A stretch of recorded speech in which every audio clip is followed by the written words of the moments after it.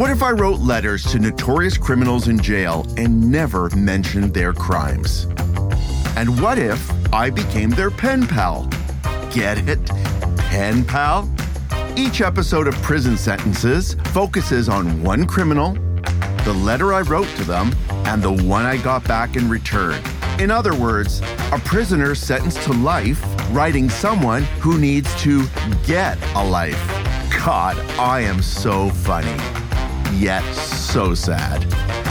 Prison Sentences, where my humor is the real crime. My grandfather used to tell this joke. Whenever we drove by a cemetery, he'd say, "You know, people are dying to get in there." Bernie Tiede was a mortician and a funeral director. Rod Nugent Sr. was a wealthy Texas oil man. Oil, that is. Black gold, Texas tea. When Rod died, Bernie arranged the funeral and met Rod's widow, Marjorie. Bernie and Marjorie became inseparable companions, so much so that Marjorie changed her will, disinheriting her only child and leaving her entire $10 million fortune to, you guessed it, Bernie. 5 years later, Bernie shoots and kills Marjorie, then places her body in a freezer in her home. Months later, Marjorie's son finds his missing mother's body. She was frozen stiff. Well, technically, she was a frozen stiff. Sorry, I just couldn't resist. A jury convicted Bernie of first-degree murder and sentenced him to 50 years in prison.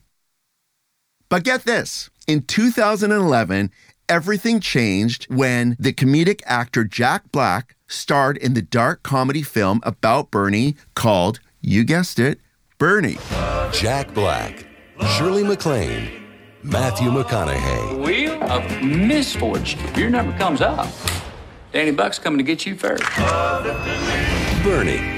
The film sparked renewed interest in the case, and Bernie's attorney filed a post-conviction writ of habeas corpus.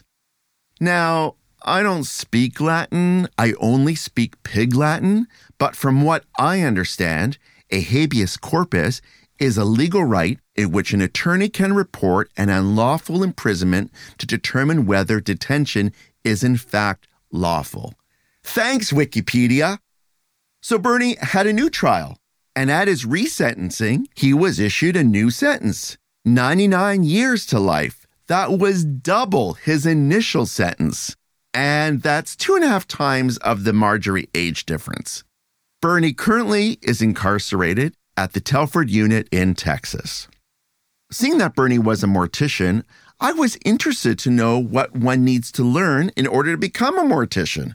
So I wrote Bernie a letter. Hello, Mr. Tiede. How does one start a career as a mortician? Do you need some sort of degree or classes or training? Is it a lot of on-the-job learning? I am very interested to know firsthand from you.